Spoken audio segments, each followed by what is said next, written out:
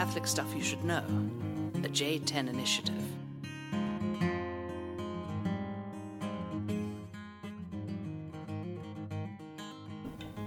There it is. Here we are, Catholic Stuff You Should Know. This is Father Michael Rapp. And this is the other Father Mike, who you haven't heard from in 3 years? He's back. 2 years? Who's back? Father Michael O'Loughlin, back at it. Called up Father Mike Rapp when I was in town. Let's record. Just okay, like so this times. is not only Catholic Stuff You Should Know.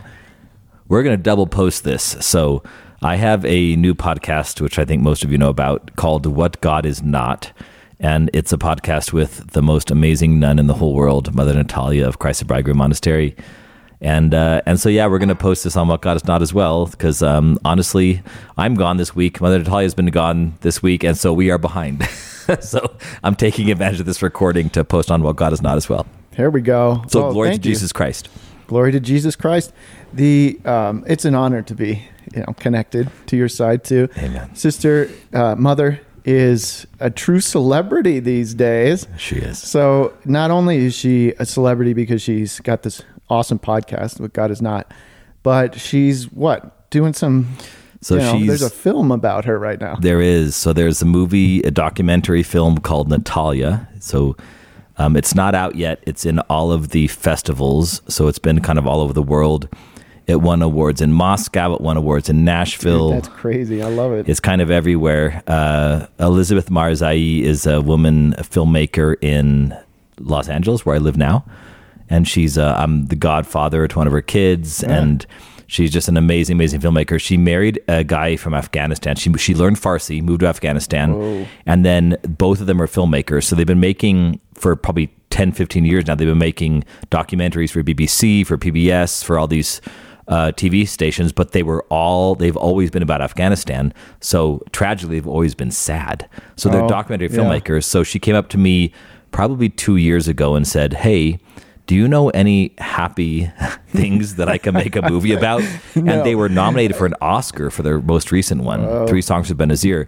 So I said... Is that a happy one or is that Afghan No, sad? That's sad, yeah. So, but it's an award winner. I'll check it out. It is, yeah. Say the name again. 3 Songs for Benazir. Okay. It's on Netflix. It's only 20 minutes long. It's a short documentary. It lost to Will Smith and whatever he was making that year. Yeah, so it was nominated, didn't win anything. He's a Scientology god. Is he? Well, therefore I'll stop there. There's another California. Yeah, that's plenty. But happy things. If you're going to go to anybody to find out about happy things, it's Olo. I'll take that back. Yeah, I like that. And also, she's on. She has a weekly reflection starting in February on Pints with Aquinas on Matt Fradd's show. Awesome. So he's a big fan of her too. So yeah, she's kind of going to be everywhere. She's wise and holy and fun, and she's great. She is. The documentary is her life and discernment. It's the last year of her discernment, and then her life profession. So the whole ceremony of getting her hair cut off and the bishop throwing the scissors and all these things. That's all in this documentary. So, but basically, she leans in an artistic way to the fact that Mother Natalia is beautiful, gorgeous, very highly educated. She's a engineering physics major. Mm-hmm. She could have done anything with her life, and she decided to join this monastery in Burton, Ohio, where you just kind of pray all day, love your sisters, and be hospitable to guests. And it's such a astounding story to people in this world nowadays that that's why it's become so popular. It's kind of a human intrigue piece as well as like a religious thing, or is it mostly just like look at this person doing something really unusual and beautiful? It really is. It's a movie made for the secular world. It's not like a Catholics will watch it, of course, because we're intrigued by it, but it's not surprising. Like, have you ever heard of Anderson .Paak, the singer? No. R&B singer. So Anderson .Paak's this guy. He's an amazing drummer and R&B singer. So I've loved him for a long time. If you look up his, I take back. Don't look it up. There's cussing. But he has a Tiny Desk concert, and he's just an R&B singer, very much in the world. And I ran into him at a restaurant, and I've liked this guy for a while. And so I ran into him in this restaurant, and my friend who knew I liked him just brought some tequila shots over, and she's like, "Hey, let's have shots with Anderson .Paak." And I was like, "Okay." So I shake his hand. He's already a few drinks in, so he probably doesn't remember me. But I shake his hand, and my friend's like, "Hey, this is Father Michael. He's the priest." And Anderson was so funny. He like starts kind of making fun of you by trying to make the sign of the cross, but he doesn't know how to make the sign of the cross. So he's like just kind of touching various places on his body in imitation of the sign of the cross. And then he calls me back. So I go back to my seat. He calls me back and he goes, "Hey, I want to film a music video in your church." And I was like, "Dude, you cuss." I'm like, "I can't have somebody cussing in church." And he's like, I'm not going to cuss, whatever. And then I said, "Well, what's it about?" And he goes, "Get this." He's like, "There's this woman and she wants to become a nun, but she falls in love with a guy." And then he gives me this look like this is mind blowing. I'm like, "Brother, that happens all the time." Like, so for novel. For Catholics, they're going to watch this and go, "Yeah, that's normal discernment." But for those who are not Catholics, their minds are going to be blown by this woman who could do anything deciding to become a nun. Yeah, and you wonder where the story's going to go. It's like, she wises up and sees that that religious life is silly when you should follow your emotions and heart and everything. But so did he end up doing it? No. He never got back to me because, again, he was a few drinks in, but actually he hangs out in the same restaurant I do all the time. So God bless you, man. I hope that you kind of figured that out, and it's cool that you're engaging the wonders of an intrigue of religious life and stuff. The fact that he's thinking about it is cool because it's provocative and interesting, and I think all things religious. If he would have seen your church, it would have been a must. Yeah. Because you Byzantines are wild. Yeah, we do well with that. Well, God bless you, Mother Natalia. You're super cool. I miss you. You too, Mikey. Thank you. What about, so you're into, I have a bunch of questions about all things Byzantine, and you cover all this with your podcast. So shamelessly, I have to admit that I listened to some of the podcasts once upon a time. Oh, okay. But I don't listen to this podcast. I don't listen to any other Catholic podcast. So I do audiobooks. Yeah. I do want to say real quick for our listeners, for God is not listeners, like you are OG podcaster. You are one of the two founders of Catholic Stuff You Should Know. Me? Yeah, you. Yeah. You. Right. You're people weren't like Catholics weren't podcasting back when you did this. So that's true. Like, I mean, the only reason why I have a podcast is because of you and Father John Nepple, who started this so long ago, invited me on 6-7 years ago to come on to Catholic Stuff. But you guys had this, and it was, I know you and John fight over who had the idea, but I just want to, for my podcast listeners, Father Mike Rapp was one of the original Catholic podcasters. Well, in 2010, J10 that's initiative. Right, J10. So January 2010 was Pope Benedict's prayer intention for the use of media, correct? It was to evangelize the digital world. Okay. Mm-hmm. With the use of media. And you took it very seriously, thank God. Yeah, I mean, it was providential. The timing was right. We were both nearing the end of seminary and had a lot of just wild, so much education where you're going to use this and that for teaching, preparation for sacraments and just anything, using it in the pulpit. And then there was tons of random stuff that it's like, this is never going to, but it's interesting. So we thought, well, let's try this out. We ran into Stuff You Should Know. And I think John's brother was listening to that and kind of showed him. And it was like such a cool concept of you can do this in your basement and people, whoever wants to can listen to it. It's not like a live show or whatever. And so we thought, let's throw some weird facts out to inform people about Catholic stuff. You're the king of weird facts, I have to say. I which is love awesome. Weird facts, man. So it was perfect. It was great, and I don't know who came up with it. I mean, we started it. I'll give him the credit, but it's really mine, actually, probably. But like 600 episodes later, here we are. And I was thinking about this. I think you probably have done more episodes than I have. I mean, we started it, and then I got ordained. Went off to the western slope of Colorado for 2 years, wasn't involved. You got brought in some new folks. You came on. I went out to Rome, and that was, 5.5 years. Yeah. Johnny came out eventually, and we started recording again, but I think you've probably done more than I have. It's probably close. Obviously we put out a weekly one back then, but it was also nice because Goebel and I, we lived in the house together. Like, Oh, that's right. So we had the studio was literally my bedroom for whatever the year I was there, and so Goebel and I would just. Was that Joan of Arc or at Cabrini? Joan of Arc. Yeah. So Joan of Arc, and then we would. So that's the parish in Arvada, and I had this basement apartment, and so we had the studio down there, and so we would just like have a nightcap, and we'd have like the conversation would be amazing, and we'd just go walk downstairs and hit record, and that's how he like rolling. many of our episodes were just like we're having a drink, we're talking, we need to share this with the world, let's do it, and it was awesome. I love it, man. Well, it is really great to see you. I come driving back, went for a ride with Father Sean Conroy, who's on the show now, and came back driving up to the house where we're doing this recording, and Olo is there. He's like the coolest guy in the world by far, and he's just like chilling on the hood of a Jeep, doing some emails or whatever, and looking cool. And I thought to myself, like, okay, man, I miss this guy because he's awesome, and I really love him, and I wish he was around. But I also need mentoring and cool, and I'm getting old and not cool. So I was like, oh man, I gotta like rent this guy, or get out to California. Please, anytime. Hang. You know what's funny is that you guys. So for my listeners, you guys call me Olo. So if you hear Olo, that's me, because my last name's Lachlan. But it's funny because, like the reason I was out there. So I'm borrowing a Jeep from a friend, and my name is Olo, but like FOMO is huge for me. Like Olo with the FOMO, like fear of missing out. So I'm inside the house here, and I'm working, and then all of a sudden I look out and I realize the sunset's coming. So I'm like, I don't want to miss out. I got to do my emails. I don't want to miss out on the sunset. So I walk outside to just stare at the sunset, and I was like neglecting emails. I'm like, well, maybe I can do both. I look and there's my Jeep sitting there, and I'm like, literally during World War II, and I think even during Vietnam, like there were so many masses said on Jeeps. Yeah. Like Jeeps are kind of where it's at. Like you could do anything. So I knew that most cars I can't sit on the hood of a car, but it's Jeeps, it's metal. And so I just sat up there, and like it was the perfect seat, and I was like, Jeeps are amazing. And I could watch the sunset, work on my emails, and then you pull up. And it's rugged. Yeah. Awesome, man. Well, I do want to talk about sunset eventually. Okay. Yeah, for a topic. And but I also have like Byzantine questions. Sure. So for those of you who don't know, Father Olo with the FOMO is a Ruthenian Catholic priest, and how would you describe? It's a Byzantine branch. Yeah.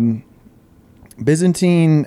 I don't want to just like go way back into the history of Byzantium, but he's basically tied to Constantinople. Yep. And comes from a tradition that is referred to as Eastern, and has a real different culture and aesthetic than the Roman Catholic Church, and that most of those who are listening belong to. But Catholic in union with the Pope and the rest of the world. There's all these different rites. I think 21 rites. There's technically 6 rites and 23. So there's 6 rites and 24 different Catholic churches. Okay. Yeah, to use the ultra uber correct terminology. Okay. Yeah. That's helpful. Yeah, within the Catholic community. Catholic means universal. Yep. It includes all these different groups. A lot of them are connected with some ethnic group. Mm-hmm. So Father Olo's stuff is Ruthenian. Yeah. You might have to describe what that is. I still don't understand. So the word Ruthenian is just the Latinization of the word Rusin. So our people, which is actually the original where the word Russian came from. Yeah, Rus. So we are for Rus. So we call ourselves Carpatho Rusin. So the Carpathian Mountains that span between Ukraine, Slovakia, Romania, Hungary, Poland, that mountain range, like we're the hillbillies of the Byzantine world. So we're Carpatho Rusin. We're from Bluegrass? That region. Oh yeah, yeah, Slavic bluegrass, that'd be a thing. And so that's where our people come from. So the way that the traditions developed in the mountains was quite different than the way it developed in like the cities and the metropolitan areas. So you have the Ukrainian Byzantine Catholic Church, which is more like city folk. We are the Carpatho-Rusin or Ruthenian Byzantine Catholics, so we're more like the mountainous folk, the hillbillies up there. Cool. So basically our chant is called Prostopenia. So it's basically just imagine going to I'm sorry, people can be offended by this. I apologize. I don't apologize. But like, imagine going to like a little hillbilly town, and you go to the bar, to the pub, and people are just singing together. Like they're all singing the same melodies. You go to the city church, and they're all singing in beautiful harmonies, and it's nicely ordered. Our church is more like everybody sings the melody. They sing at the top of their lungs. It's very, so our Divine Liturgy is, different churches have different traditions, but that's basically what separates us from like the Ukrainians or the Russians. If you experience the Divine Liturgy, is the singing. Well, it's kind of fitting for an Irishman too. To end up there, right? Like pub church. Absolutely. Singing, dancing, raucous, a little fighting. Do they ever break down into fighting? Only the kids. Because we don't have pews traditionally in our churches. So like for a child, a church with no pews is like a massive dance floor. And we do call the inside of our churches, it's like Eden. So you're supposed to be able to kind of wander around during the liturgy and just enjoy paradise as people are singing and praying. You come up for the gospel, come up for the Eucharist. But yeah, kids are doing it the way it should be. So yeah, there are a few fights, I guess. Yeah, that's right. A little wrestling. The Garden of Eden, when it's depicted in kind of Northern European art, always has the forbidden fruit to be the apple. Is there a rus fruit that shows up in art, or you got a lot of iconography, but are there paintings of Eden or something? Probably, and I'm guessing it's kind of the same thing. That's a good question. I've seen icons of Adam and Eve in the garden. I'm gonna Google it right now. I think Eden, like biblically, for this historian, was probably, it's Fertile Crescent, so it's maybe like Middle Eastern, maybe Persian. The word paradise is Persian, but then I think it would be something more like a fig or a pomegranate.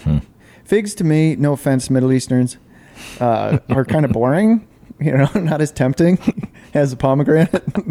But they're whatever. They're. I think like the sweetness and the honey of the fig is probably worth it. Well, not worth it. Not worth the fall of humanity. All right, I have opened now the top 3 icons that come up when I Google icon Adam and Eve, and they definitely look. They're a red apple-sized fruit in the tree. There you go. Yeah. I guess the Carpathian Mountains are probably that same climate. Yeah. Yeah, actually, it's funny because in the Carpathian Mountains, we call it, instead of Palm Sunday, we call it Flowery Sunday because we didn't have palm trees there. So people used pussy willows. And so they would grow pussy. So what we have nowadays, when we can buy both at Trader Joe's, we get both palms and pussy willows, but you put them together. But so we call it Flowery Sunday because people will basically use whatever they have in their region to welcome the victory of Christ entering the Jerusalem. So yeah, we call it Flowery Sunday, so you can kind of use whatever you want. Isn't that kind of messy? Oh yeah, it's horribly messy. I actually tell the kids, so after the liturgy on Flowery Sunday, I will tell the kids that I will pray one Jesus prayer for each little piece of pussy willow they bring me for them. So like there's like hundreds, and I'm like, all right, I got my work cut out for me this week. So, but they love it. There's what's the ceremony look like? Do you come in procession? Do you ride a donkey? Is there, are they waving it around or what? They're definitely waving it around. So in our tradition, you process around the church 3 times at the very beginning, and they're blessed, and then you process around the church, and then people hold them for the entire liturgy, which I'm guessing they do in the Roman Mass as well, right? Most of the Catholics, we use them, like officially you're supposed to hold it at the beginning. Okay. And then most Catholics are braiding them into crosses during the church. That's right. That's not the ancient tradition. Prescribed, yeah. But that's kind of caught on, I guess. Yeah, so we hold both, and generally nowadays we have both palms and pussy willows, and so people just hold them in their hands. And so even I'll hold like a palm and a pussy willow in my hand for the entire liturgy, unless I'm like reading the gospel. I'll hold it for the gospel, like the consecration, of course I don't, but things like that. So you basically are holding it for the entire liturgy, and then when you get home, you put it behind an icon in your home. So like on your icon corner. Yeah. I love it. Okay, more traditions. Well, let me ask you, have you been to the Carpathian Mountains? I have twice. Yeah, cool. It was awesome. And let's see, we have Eucharistic adoration that's become very important and has been, in the tradition of the church and, or of the Roman Rite. There's a different kind of substance of the bread that you use and a different way of distributing communion. So you don't have like the circle wafer. Correct. And that's convenient for us to do Eucharistic adoration with a monstrance. And I wondered, what does that look like in your church? Or is there a tradition of that at all? Or Sure. do you come and what's the tabernacle? Do you have a tabernacle? I'm so ignorant. No. I feel like dumb right now. I love these questions, and I'm glad you're asking these because I know the answer. I was afraid you were going to come up with all these historical What's the questions. fruit? I'd have no idea that I looked up. Yeah. No, so basically, and again, I don't want to cause a lot of trouble here, but we Byzantines rarely change, and that is really, really good. But there's things like we used leavened bread, and I believe a listener from either podcast, you can look this up and correct me. I believe in the early church, there was kind of debate to use leavened or unleavened bread because, of course, the Passover was unleavened bread. Right. But a Seder, the Sunday Shabbat meals were leavened bread because it was just what you were eating. Yeah. So you can kind of use both. I believe that the church began by generally using, just because of default, because it was a normal Shabbat meal, leavened bread, and then the Roman church started using unleavened which I love this, to emphasize haste.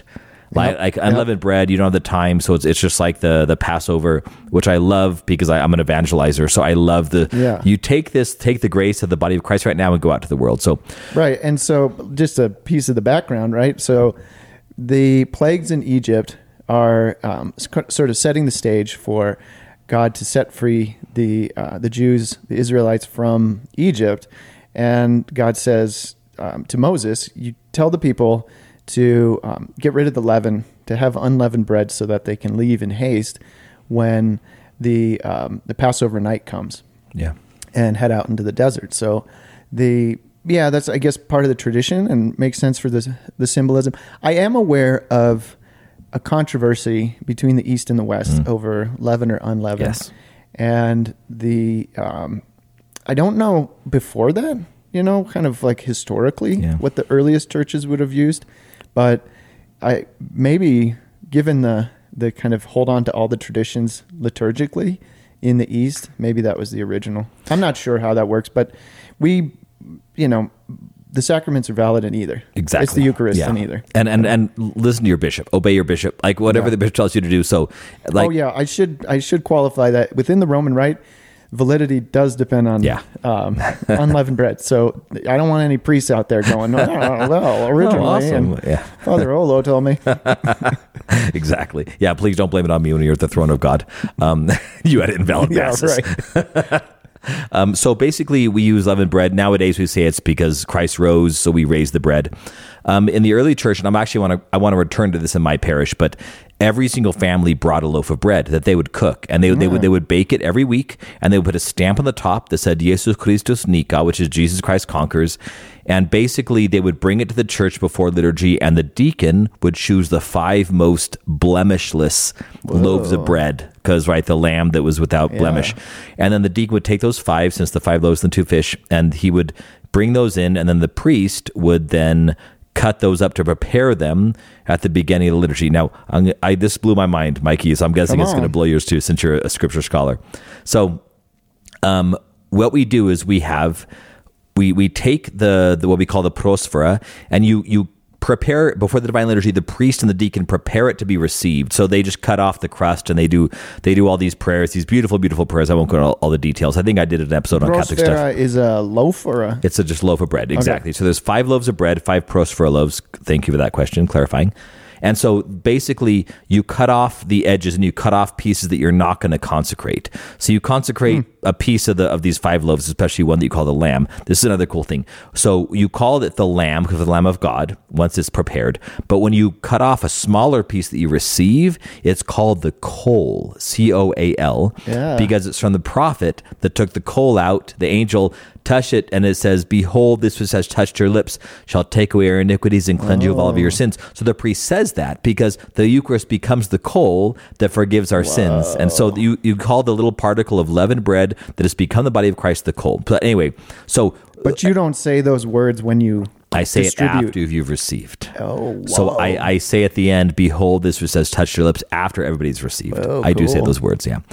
So basically, the crust is cut off, and then if you cannot receive the Eucharist, you receive part of the crust. You receive part of the blessed bread that was not consecrated. So listen to this. This blew my mind when I heard it recently. So we have in the story, so like which saint, if I asked you this, which saint has a dog's head in ancient iconography? Do you know?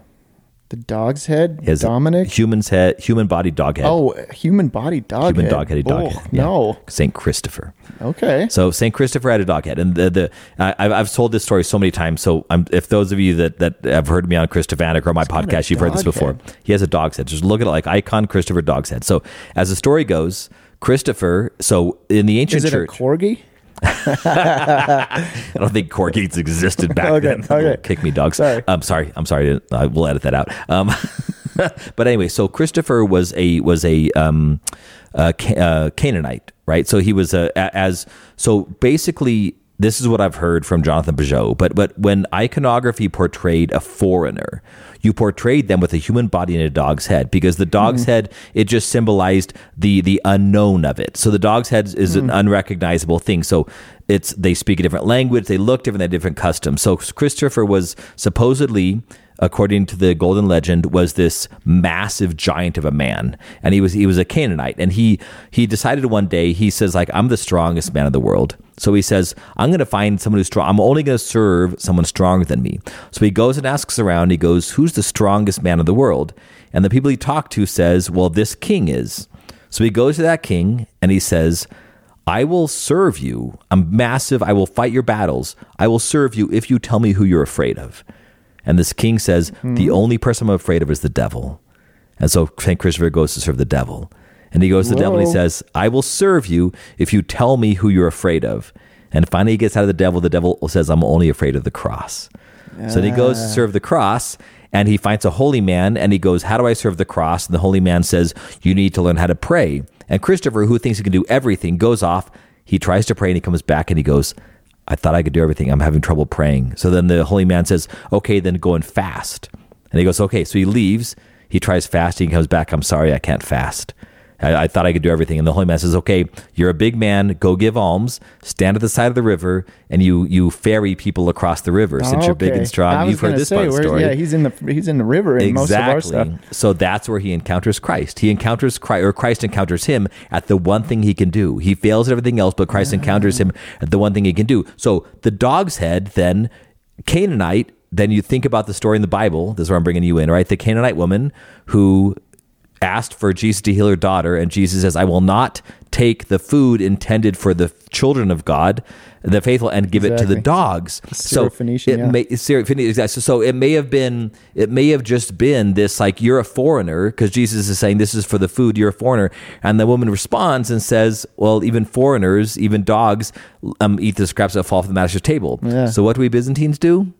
We give the crust, literally the crumbs from the table, to anybody who comes. Wow. And so we're welcoming you into the children of God. We're welcoming you into the Eucharist, but we're also saying, in the meantime, before you're a member, we're going to give you literally the crumbs from what became the Eucharist, because it's the same loaves of bread, but it wasn't consecrated. Wow. Isn't that cool? That's super cool. Yeah. I love the elaborated story of St. Christopher, because I had no idea, and that's really cool. I only heard that recently. And then just the concept of the scraps. Yeah. Like is there a different time when you'd come up for the scraps? At the very, very end. Wow. So basically the catechumens, those who were not baptized, would be kicked out before the creed. And then they would come back into the narthex, the entryway, and then the subdeacons would bring these crumbs back to them, the crust, bring back to them in the narthex before. So they wouldn't walk into the church. They would stand back there, and they'd receive this bread as like bread for the journey, and the scraps that fall from like the table. Blessing, exactly. A little blessing that as you make your way fully into the church. Wow. Yeah. I like that. That's really fascinating. And as an etymologist, yes, there's something of that sounds similar from Canaanite, kana, and dog, canine, or it's both in Greek and Latin. Amen. There you go. Yeah, that's interesting. Okay, so what about adoration? Tell me about adoration. So basically, the split between the East and the West happened about the change of the millennium. It took hundreds of years on either end, but basically we use the date 1054. 1054, right. So anything, and even since we were so geographically diverse, I mean, Rome was in Rome, Constantinople was Constantinople, you have Jerusalem, Antioch, all these hubs of Christianity. So the Eucharistic adoration was always the thing. We've always believed that it was, of course, the body, blood, soul, divinity of Jesus Christ. But using it as an object of adoration really caught on after the Reformation because, of course, the Protestants denied that it was our Lord. So just like we Byzantines, we only covered our churches with icons. We had icons, but we only covered our churches with them after the iconoclasm. So basically, when we in the 8th and 9th centuries, when many people were saying you can't have icons because they're idols, they're graven images. So as soon as the councils and then 100 years later, the triumph of icons in the 8th and 9th centuries, then we started covering our churches with them because many people said we can't have them. We said, no, so we can. We're going to use it. So really, veneration of the Mother of God and the Eucharistic adoration in the West happened after the Protestants denied it. Right. So that's obviously after we Byzantines tragically split off and became Orthodox. We came back into the Catholic fold about that time, shortly after the Reformation, a couple hundred years afterwards. So we never had the same concept. But one of the reasons why we don't have exposition. We, of course, adore the Eucharist. This Jesus Christ. Of course, we adore Jesus Christ. But we don't have exposition. As like formal devotion. Exactly. We don't have exposition of the Blessed Sacrament for multiple reasons, but one of them is because we very much treasure the use of all five senses. So every time we worship, you use incense so you can smell it. You have icons everywhere that you can see. We actually add hot water to the Eucharist so that it tastes warm because the body and blood of a living person is warm. So you actually taste warm. Wow, dude, you got that wild stuff. It is. It's beautiful. So every one of the five senses we engage. And so basically, when we're looking at something, For prayer, it's going to be an icon because the icon is a window into heaven. It looks like this. It symbolizes and looks like all the things it portrays. So if we're going to look at something, we're going to look at that. And when we actually hide the Eucharist behind a veil, usually during the consecration, because it's confusing to someone to see what looks like bread, even though it's not. And so we've kind of leaned into that confusion and said, we're not going to look at it because it doesn't look like what it is. And basically, when you look at the piece of bread right before you receive it, heresy. When you look at the body of Christ right before you receive it, it looks like bread. And so what do you do with bread? You eat it. And so many have said, look, if you hold up the Eucharist to me and say, look, the body of Christ, I go, oh my gosh, that's our Lord. Let me receive him. Oh, no, he's only to look at. Then we're going to put him back in the tabernacle. It's like, it's hard for someone who's so sensory to say, if Jesus is in the form of bread, then I should be receiving him, not looking at him and then having him be put away. Now, obviously, this is not the same in the Western mindset, the Roman Catholic mindset, because you do receive him as well. Traditions, customs. And like 75% of good holy priests nowadays in the Roman Catholic Church found their vocation in the Adoration Chapel. Yeah. It's obviously something incredibly powerful. Yeah, and it's a way of pondering the mystery. The words for sacrament in the New Testament and in Greek is mysterion. Yes. So there's something mysterious that my mind goes to that with the veil or keeping the Eucharist hidden. Yeah. And then in Latin, it was sacramentum, right? So there's, it's like the sacred things. And so there's different traditions. I think they're beautiful. I love that diversity. Yeah. And the reverence is no less in one or the other. Yeah. And there's different ways of pondering that mystery and sort of maintaining that reverence. And I think it keeps us humble because when you have two very valid traditions, or even the fact that, like you said, it's invalid matter if it's leavened in the Roman Catholic Church and if it's unleavened in the Byzantine Catholic Church. So that keeps us humble to say that God is bigger than these rules, but we need to follow them because God has guided his church. And you have to have structure. You need canon law. You need the discipline thing, but they may be different from church to church, and they're still both beautiful and valid and to be followed in obedience. Yeah. And it's subtleties. It's got to be bread and wine. That's absolute and that's what universal. Jesus used. The tradition of Eucharistic adoration came up post-Reformation. You're right, in the way that it exists now. But there was always, or at least back to Thomas Aquinas, who wrote this beautiful Corpus Christi hymn with the Tantum Ergo. There was a special devotion, and this is where exposition and Eucharistic veneration comes from, of procession on Corpus Christi. So that was like, the body of Christ leading, the people of God around the church and out into the world. And so that's largely where that came from. It's just like a continuous form of the same procession or exposition. Okay. But that in its form that would be more like following rather than necessarily like looking upon the person of Jesus, body, blood, soul, and divinity. Yeah. I think that could be like fact check it all and everything. So you don't have a tabernacle. We do. Everything is consumed. No, we do have a tabernacle. And the main reason for the tabernacle is twofold. We have a tabernacle because we want it to be available for the sick. So if a priest has a sick person, they can run and go grab it out of the tabernacle. Now, some people in the Eastern Christian churches would say the tabernacles are only necessary in parishes. So like if you have a cathedral or a seminary, you would not have the Eucharist present. What about a monastery? Monastery so some would say you don't have it in the monastery, but most monasteries do. Okay. But basically, another reason to have it, that we have it, is because our holy table within the altar. So our iconostas symbolizes the old veil in the Old Testament temple that was torn in two. So the iconostas, rather than being a separation between God and man, has become a meeting place between God and man. So when he says iconostasis, this is like a kind of a wall of sorts. They call it a screen of icons. A screen, built around the sanctuary. So, and there's icons along that screen. And then like kind of a doorway of icons in the center, but it'll be closed for a lot of maybe you can picture for, these Romans, something like an altar rail. Once upon a time, there was something of a visual barrier at the edge of the sanctuary. Yeah.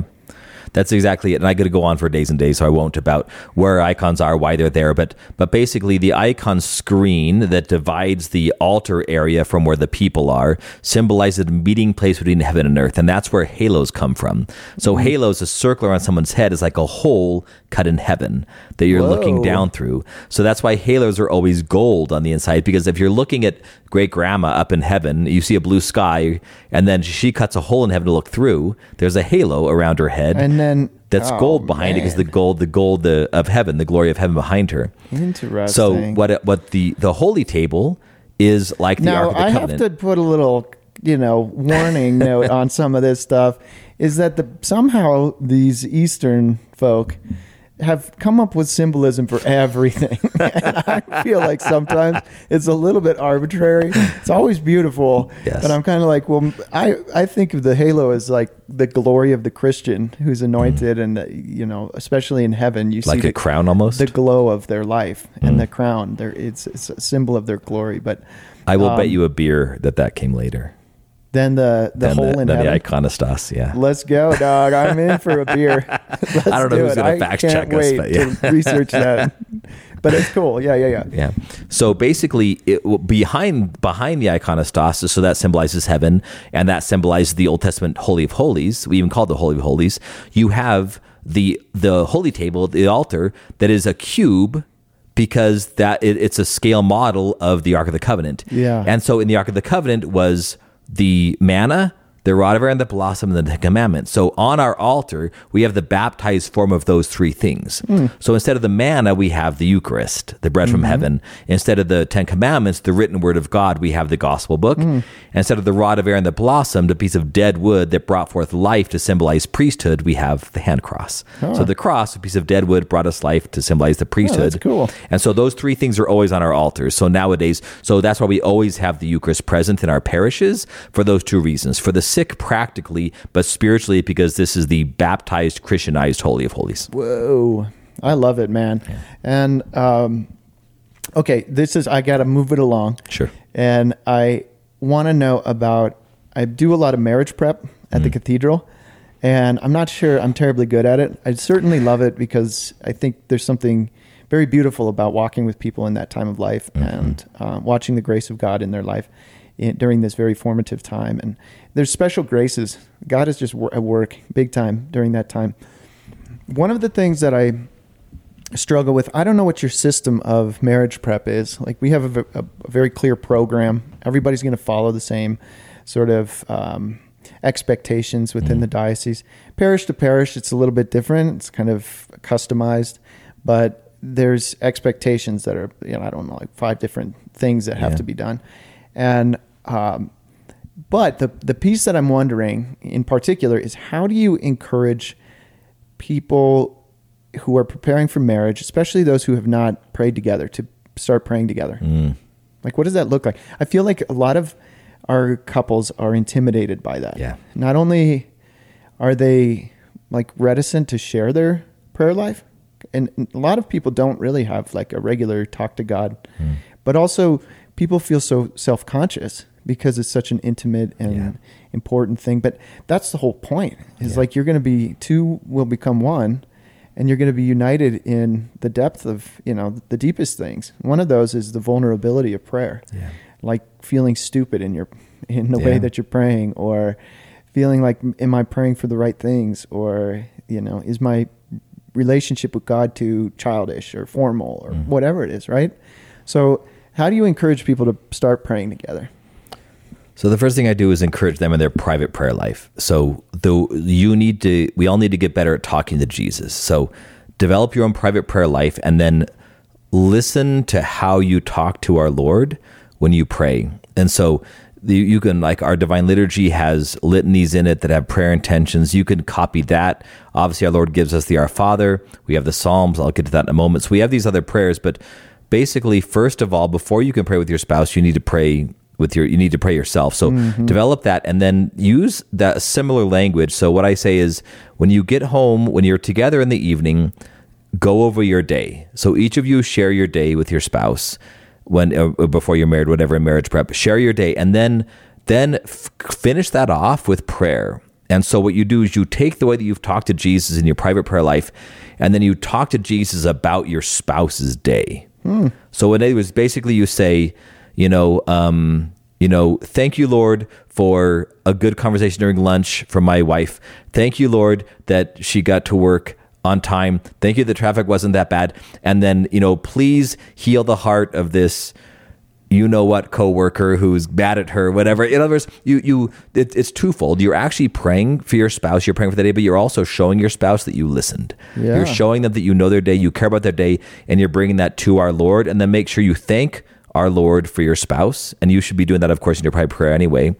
And then once you've done that, then pray the Psalms, but pray them antiphonally. So just pick one psalm, and each of you say a verse, and then the next person says the verse. So you don't, like, we're intimidated by the intimacy or our ineloquence in talking to Jesus. Yeah. But if you start with the Psalms, you just read it, but do it antiphonally. I love it. Those are things that I do. Well, yeah, that's great. That sounds just right. And it's something that I can start to encourage with, like, engaging the scriptures and the poetry of the Psalms and the beauty of that. So I'll have to build kind of a list of, do you have any insights for me? Greatest hits to practice, please. The only thing I really am struggling to sort of figure this out is to express gratitude. Like, just make that a part. It's so simple. It's something that people, like, feel comfortable with, and is just a beautiful way to meditate and to relate to God. It's a beautiful form of prayer, just to say thank you for things that happened that day. And it can be as deep as, like, graces, the way that you saw God acting in your life and present in your life that day. But even more simply, just things that you're grateful for, and saying, God, you blessed me with this, beautiful, this life. And similarly to the listening, it's like, you get to hear your spouse's life or your fiance's life. Someone recommended that you have, like, little meditations or read a daily gospel. So you're all both kind of praying over the same thing, meditating over the same thing during a day. So there's lots of possibilities. But I love that. Thank you. This man is a wise man and very personal. I've been doing this for a long time. Yeah, you've been at it for a while, old man. Exactly. 18 years now. 18 years Is a it? priest. Yeah. Congratulations, Thank man. you. 18 years of priest. Father Olo, if you want to find him, is in Anaheim? Los Angeles. Los Sherman Angeles. Oaks. Yeah. Okay, so don't defect from the Roman Rite. Too many have because of this guy's influence and the beauty of the... But you We can have a check it second out. parish. So we have a second parish up in Santa Paula. So we just bought a building in Santa Paula last year, and we have a little tiny rundown church in a rundown let's neighborhood go. that we love. And we've been at it for a year. We're going to fix it up. We're going to make it beautiful. It's not quite beautiful yet, but the people are amazing in Santa Paula. Yeah. Well, God bless you all over there. I kind Thank of you. poke fun, but I love Yeah. it, love it, man. Amen. Last one is I'm thinking about the circle of life. The fall has hit, and you have the change of colors and something like the sunset. But there's something built into nature about the beauty of death and the beauty of shutting down. And I have not. I mean, there's not like a long meditation or some sort of wisdom about it, but I have been thinking about how to pray nature. I often think about that, but one kind of idea I wanted to throw out there was just to use this time and watching the leaves fall as a reminder that all of these vices that we deal with and are frustrated by in the moral life are being worked out, but they're being worked out often enough leaf by leaf. And it can be slow progress and slow change, but just as an encouragement that if you're living in faith, Jesus compared his life with him to like the garden. Yeah. I am the vine, you are the branches. And he talks about pruning and these kinds of things, that if you're living in grace, then these things are being worked out and you're growing. We talk about sanctifying grace, and it's like growth, but it happens in seasons. And these, so to trust in God that these things are happening, and then also to pray during this time, what, Lord, would you have die in my life? Or what would I like to see go? And can you help me, Lord, to let go of these things? Whether it's attachments from the past, resentments, sinful behavior, vices that we're kind of attached to, and to really use this as a time to offer up that those kind of attachments. Let them die. Let things die, and become aware of who we are that way and how we want to relate to God. And it's a beautiful thing. It's kind of intense to think on death, but there's like an encouragement from nature that says this is beautiful.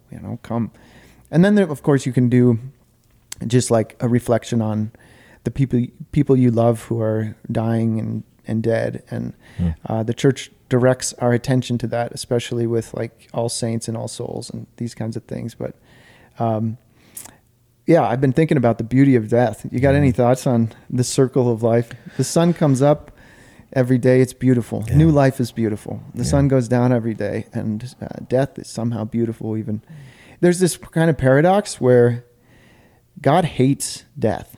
It's the enemy of God, the last enemy of God to be conquered. And that's not just like the moment that our lights shut out, but that means suffering, all of the things that lead to like attacking our bodies and souls, and death. It means such a big like word, but there's also, so the paradox is that, and at the same time, there's something very beautiful about death where we're offering people the opportunity to exercise charity. Like we have to be taken care of. There's a humility that comes from that. It says it's not just me and my power, but I have to let people love me and take care of me. There's also just a quieting of life and a slowing down that's resigned, but also peaceful. And so there's so much beauty around death. My lecture has finished. Okay.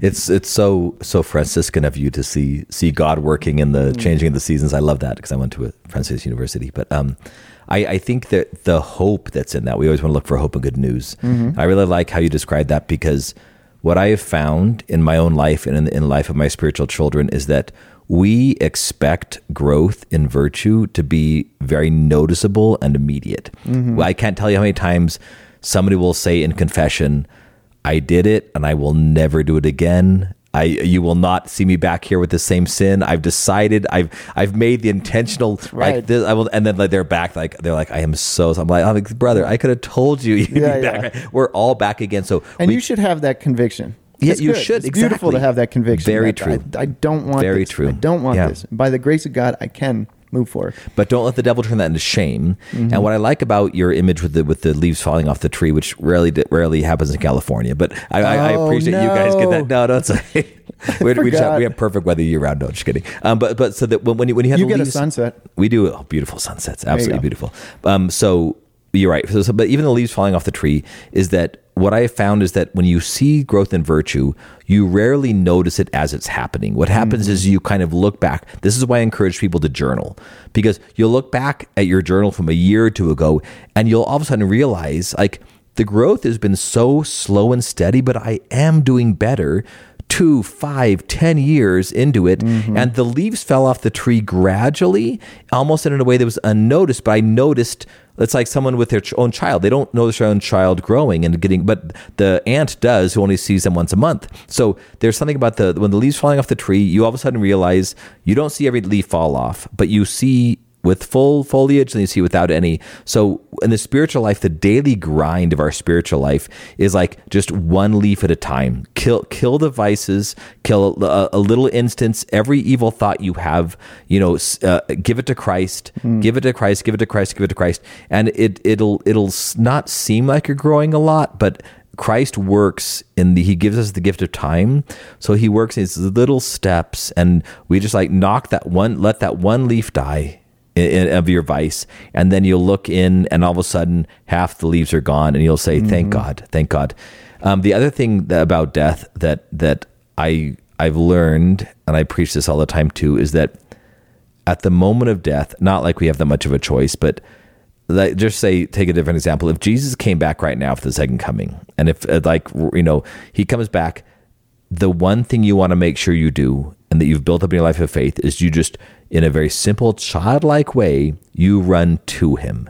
If you are the best of saints and you see Jesus come again, you're going to run to him. But if you're the worst of sinners, what do you do when he comes back? Run to him. Yeah. Because he's the one that can fix you. So when we die, we have this fear of death and Christ wants to conquer it, but when we die, we're presented with Christ, and whatever purgation we need, whatever is going on, just prepare your heart that at the moment of death, whether it's in a tragic car accident that you didn't foresee, or in a long bout of something in the hospital, just prepare yourself that when you see him, whether that's at the second coming or at death, just prepare yourself through prayer, through fasting, through almsgiving, through imaginative prayer, just that you run to him. It doesn't matter how much sin you have. And that's why death can be frightening, but it's also provides us with that opportunity to seek him out and to run to him. Yeah, this is the gate, the tunnel. Yeah.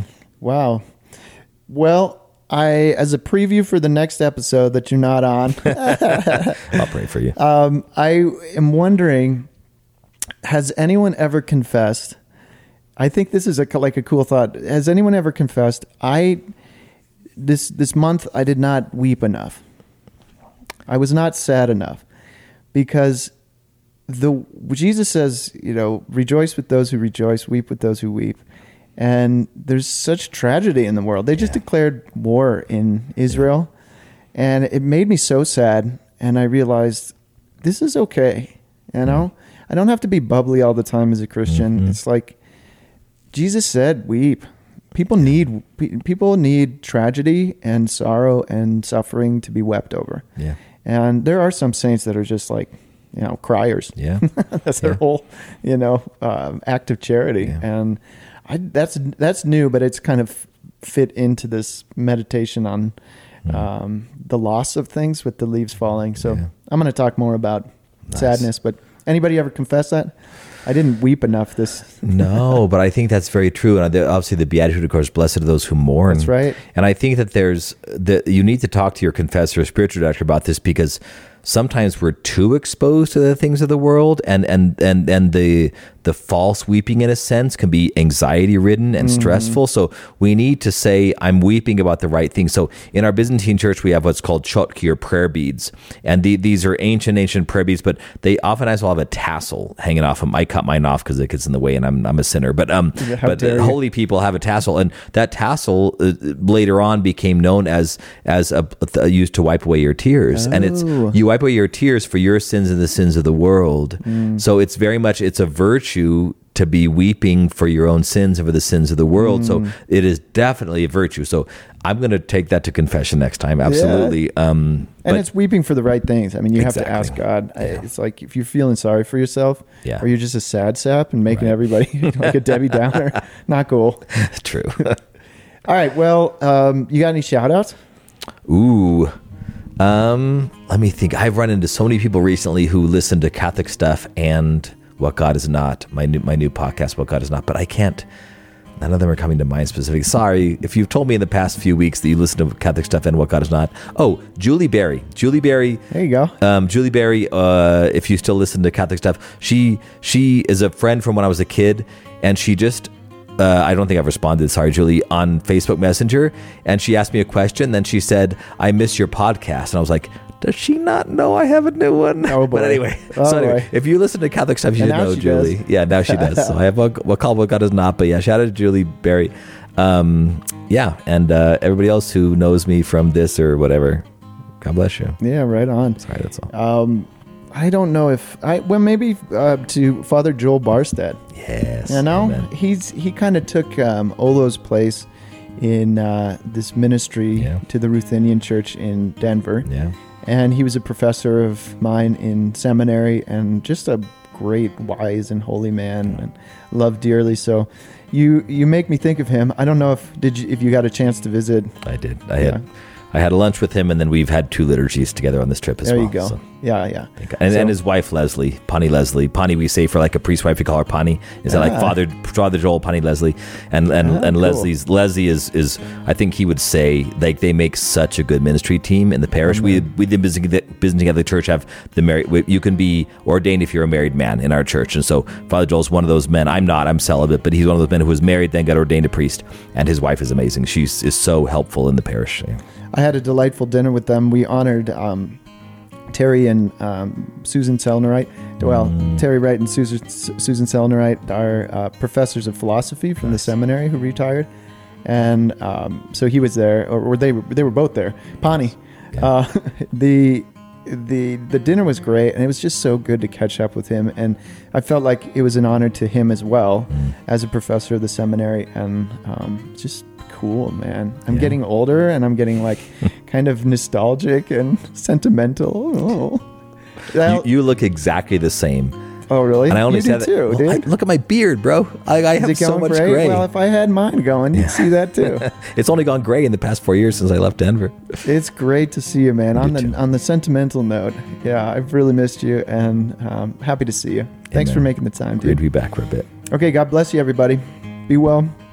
Right into the show or whatever. I don't remember all the list of the emails and whatever social medias. So, What God Is Not, and I don't know what else. Catholic stuff you should know. What's the name of your parish? St. Mary's, the Proto Cathedral of St. Mary in Sherman Oaks. And we are so new in Santa Paula, we don't have a name yet. So come. So just email our parish. Just go to Byzantine LA is our website, byzantinela.com. You'll see the information for both communities. And pitch like a bunch of names for the new community. Yeah, exactly, yeah. But don't be disappointed when they're not chosen. All right, God bless you, everybody.